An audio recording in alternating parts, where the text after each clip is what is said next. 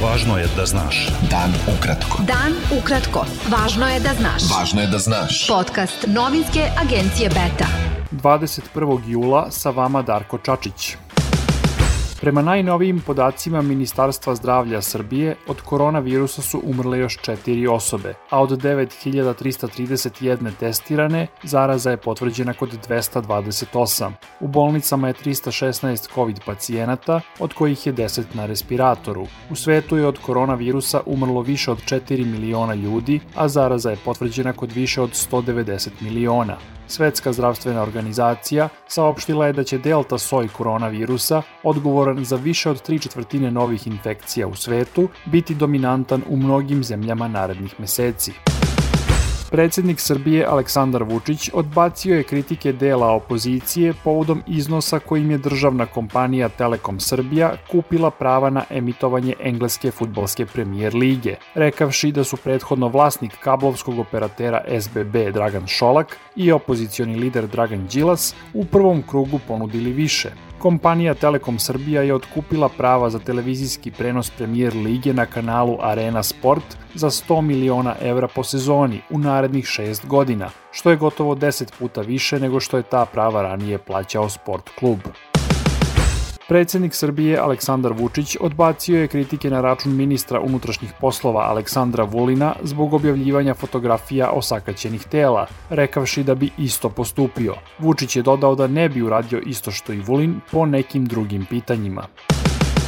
Poslanici Skupštine Srbije počeli su 9. vanredno zasedanje na kojem je 7. tačka dnevnog reda izbor Republičkog javnog tužioca.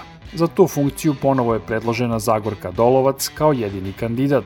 Ministarka pravde Srbije Maja Popović pozvala je poslanike da podrže ponovni izbor Dolovac i njen rad ocenila uspešnim, pre svega zbog međunarodne saradnje. Američka investiciona grupacija Goldman Sachs razmotrit će da prvi put investira u Srbiji. Dogovoreno je u Njujorku na sastanku premijerke Srbije Ane Brnabić sa čelnim ljudima te grupacije. Brnabić, koja je završila dvodnevnu posetu Sjedinjenim Američkim Državama, rekla je da ta grupa ne dolazi tek tako i da nije prisutna nigde u regionu. Zamenik gradonačelnika Beograda Goran Vesić izjavio je da je postignut dogovor sa vlasnicima svih 7 stanova urušene zgrade u Vidovdanskoj ulici u opštini Vračar, da Direkcija za građevinsko zemljište izgradi za njih novu zgradu po hitnom postupku na osnovu zakona o prirodnim katastrofama. Beta. Dan ukratko. Crnogorska policija je otkrila do sada najveću plantažu marihuane u toj zemlji, u mestu Rvaši kod Cetinja. Na plantažama je bilo oko 3700 stabljika marihuane, čijom prodajom bi mogao da se zaradi višemilionski iznos. Građani Hrvatske su izabrali 5 simbola koji će biti na kovanicama hrvatskog evra, a među njima je i Nikola Tesla. Šahovnica će biti podloga na svim kovanicama, na kojima će se uz Teslu naći i karta Hrvatske, kuna i glagoljica. Mađarski premijer Viktor Orban najavio je održavanje referenduma o novom kontroverznom zakonu uperenom protiv prava LGBT osoba, pošto je Evropska komisija pokrenula postupak protiv Mađarske. Kompanija Rio Tinto je pristala da ispita posledice po okolinu i ljude na mestu nekadašnjeg rudnika na ostrvu Bougainville u državi Papua Nova Gvineja, saopštio je taj rudarski gigant optužen da je izbegavao odgovornost za čišćenje toksičnog otpada sa sporne lokacije. Jake kiše i masovne poplave pogodile su kinesku provinciju Henan, gde je oko 200.000 ljudi prisiljeno na evakuaciju. Najmanje 25 osoba je poginulo, a 7 se vodi kao nestalo. Za samo 3 dana pala je količina kiše uobičajena za period od godinu dana.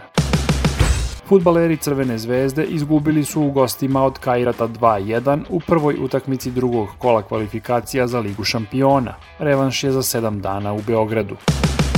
Softball utakmicom ženskih selekcija Australije i Japana počelo je takmičenje na olimpijskim igrama u Tokiju. Svečano otvaranje olimpijskih igara na programu je u petak.